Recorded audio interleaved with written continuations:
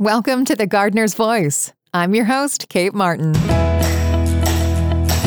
Kate is a voice actor by day and a gardening daydreamer all of the time. Listen in as she hands over the mic and slides on the gardening gloves. When it comes to gardening, trial and error is costly. So let's stick with the pros that know. We talk to experienced gardeners and get the down and dirty tips, tricks, and good old-fashioned know-how to help budding gardeners like us flourish alongside our prize-winning petunias. Those are pretty easy to keep alive, by the way. Let's start the show. Hi, welcome to The Gardener's Voice. My name is Kate Martin, and we are going to have a mini-sode on mums because I've personally been kind of mum crazy.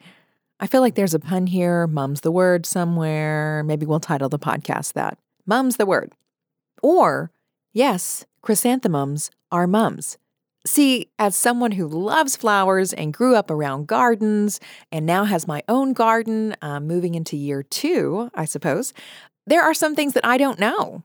I had to look up, are fall mums chrysanthemums? Because I know sometimes I see chrysanthemums in my cutting bouquets, and I didn't know if they were the same. They look different. They're the same.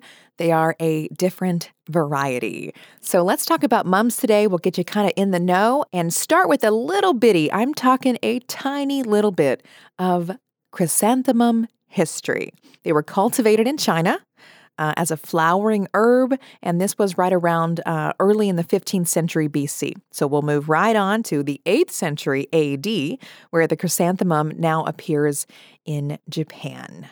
Some family seals show up, and that was prominent in Japan for them to have chrysanthemums on their seals in this time, which I get it, they're beautiful flowers. Now, chrysanthemums weren't introduced into the Western world until about the 17th century.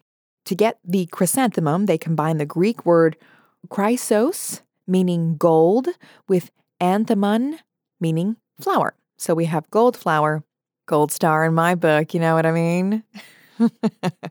Okay, so the petals on the chrysanthemum are actually like florets. It's a small flower, usually part of a dense cluster.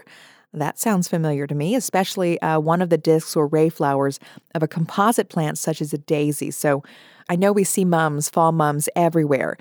They actually are known as the undisputed queen of the fall flowers. So I don't expect this to change anytime soon.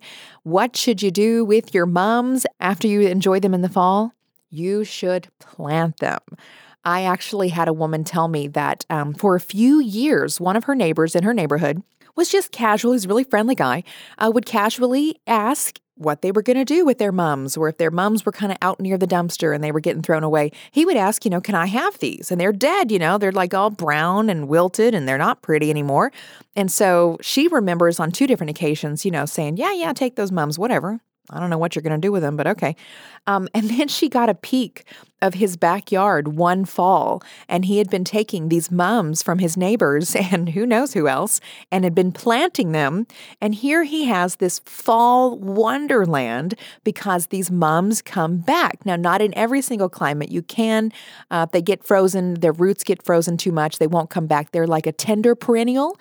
So it's very possible that they're going to come back year after year and give you free fall foliage, but they may not. And so we'll kind of look into ways to care for your fall mums while you're enjoying them on your porch or in your home, and then also ways to care for them so that they'll come back next year and you can have them. That's what I'm going to do this year. I've got 2 big, beautiful, I'm describing them as sunset mums because there's like an orange, almost a pinky in there, and then a lot of yellow, which is, I just went with that this year. I won't say they're better than any other color. I like them. We have a yellow door in my house, so it looks really nice. A lot of great color pop, which I'm all about.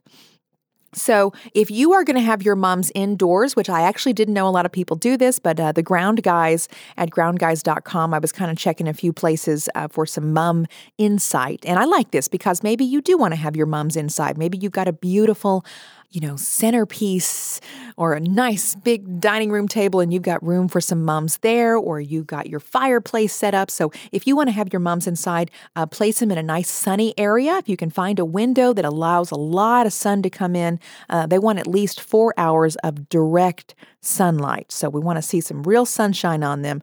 Don't be afraid to move them around. It is more important, I think, to have your plants for as long as you can have them healthy and blooming than to have them in a certain spot. So find the place that's best for them, and then you can kind of mold your decor around that. That's most important. Keep the soil more moist. You don't want to overwater mums. However, the worst thing that can happen is for them to get too dry. So this is not one of those flowers that you can let dry up and come back out and give a good watering and it come back. May not. They don't like it. Don't let them dry up. Talking to me. Talking to me on that one. Deadhead, yes. Deadheading is, that's why I called this year my first year garden, because if you're not deadheading, you're not really gardening. You got to get out there. You got to clip them, deadhead them. They'll come back. And then once your mums stop blooming, if you have them indoors, you would want to transfer them outdoors. Moving us to our outdoor mums. Now, I've got mine in the same planter they came in. I don't plan on changing it. I might spray paint the planter with a cool cement spray that I've got. I haven't decided. But you want to give them plenty of space if you're planting. Now, I know some people just get them and they plant them right in their yard. I've seen some that are blooming naturally in people's garden beds. I love to see that because they're green.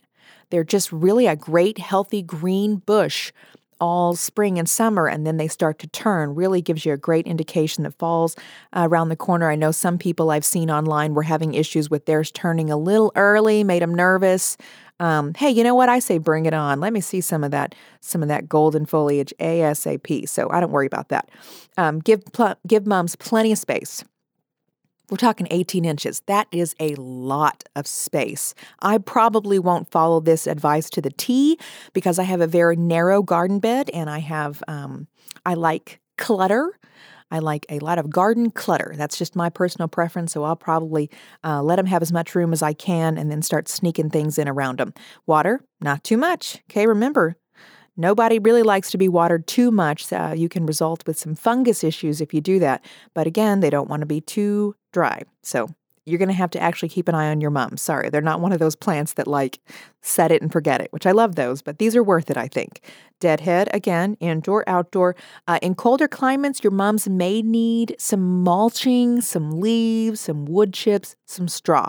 We want to add some stuff on top of their roots so that they do make it through the cold winter. I know in Virginia, where the Farmer's Almanac is calling for a lot of snow this winter. That's not just in Virginia. I think that's throughout a lot of places. So, want to set them up for success. Okay, they're your friends. They're your favorite cheery little best buddies that always help you out and come in making your house look beautiful in a pinch. So let's give them some wood chips, some straw.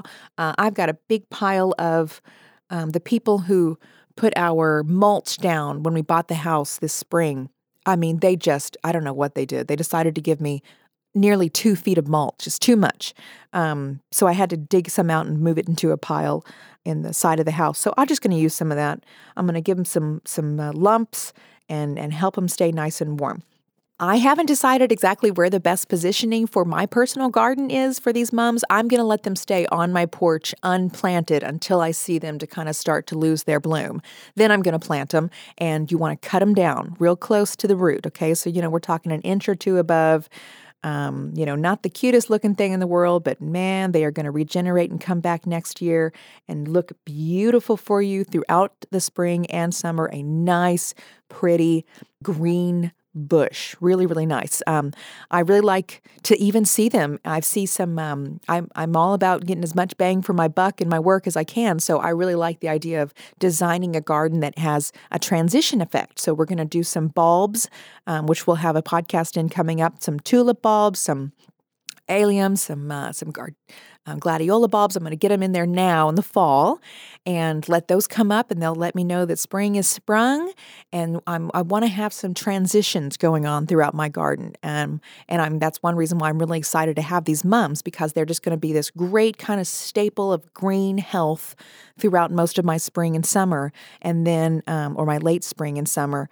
And then they're going to give this great show as we move into fall. I'll just go ahead and plug one of my absolute favorites, which is coleus.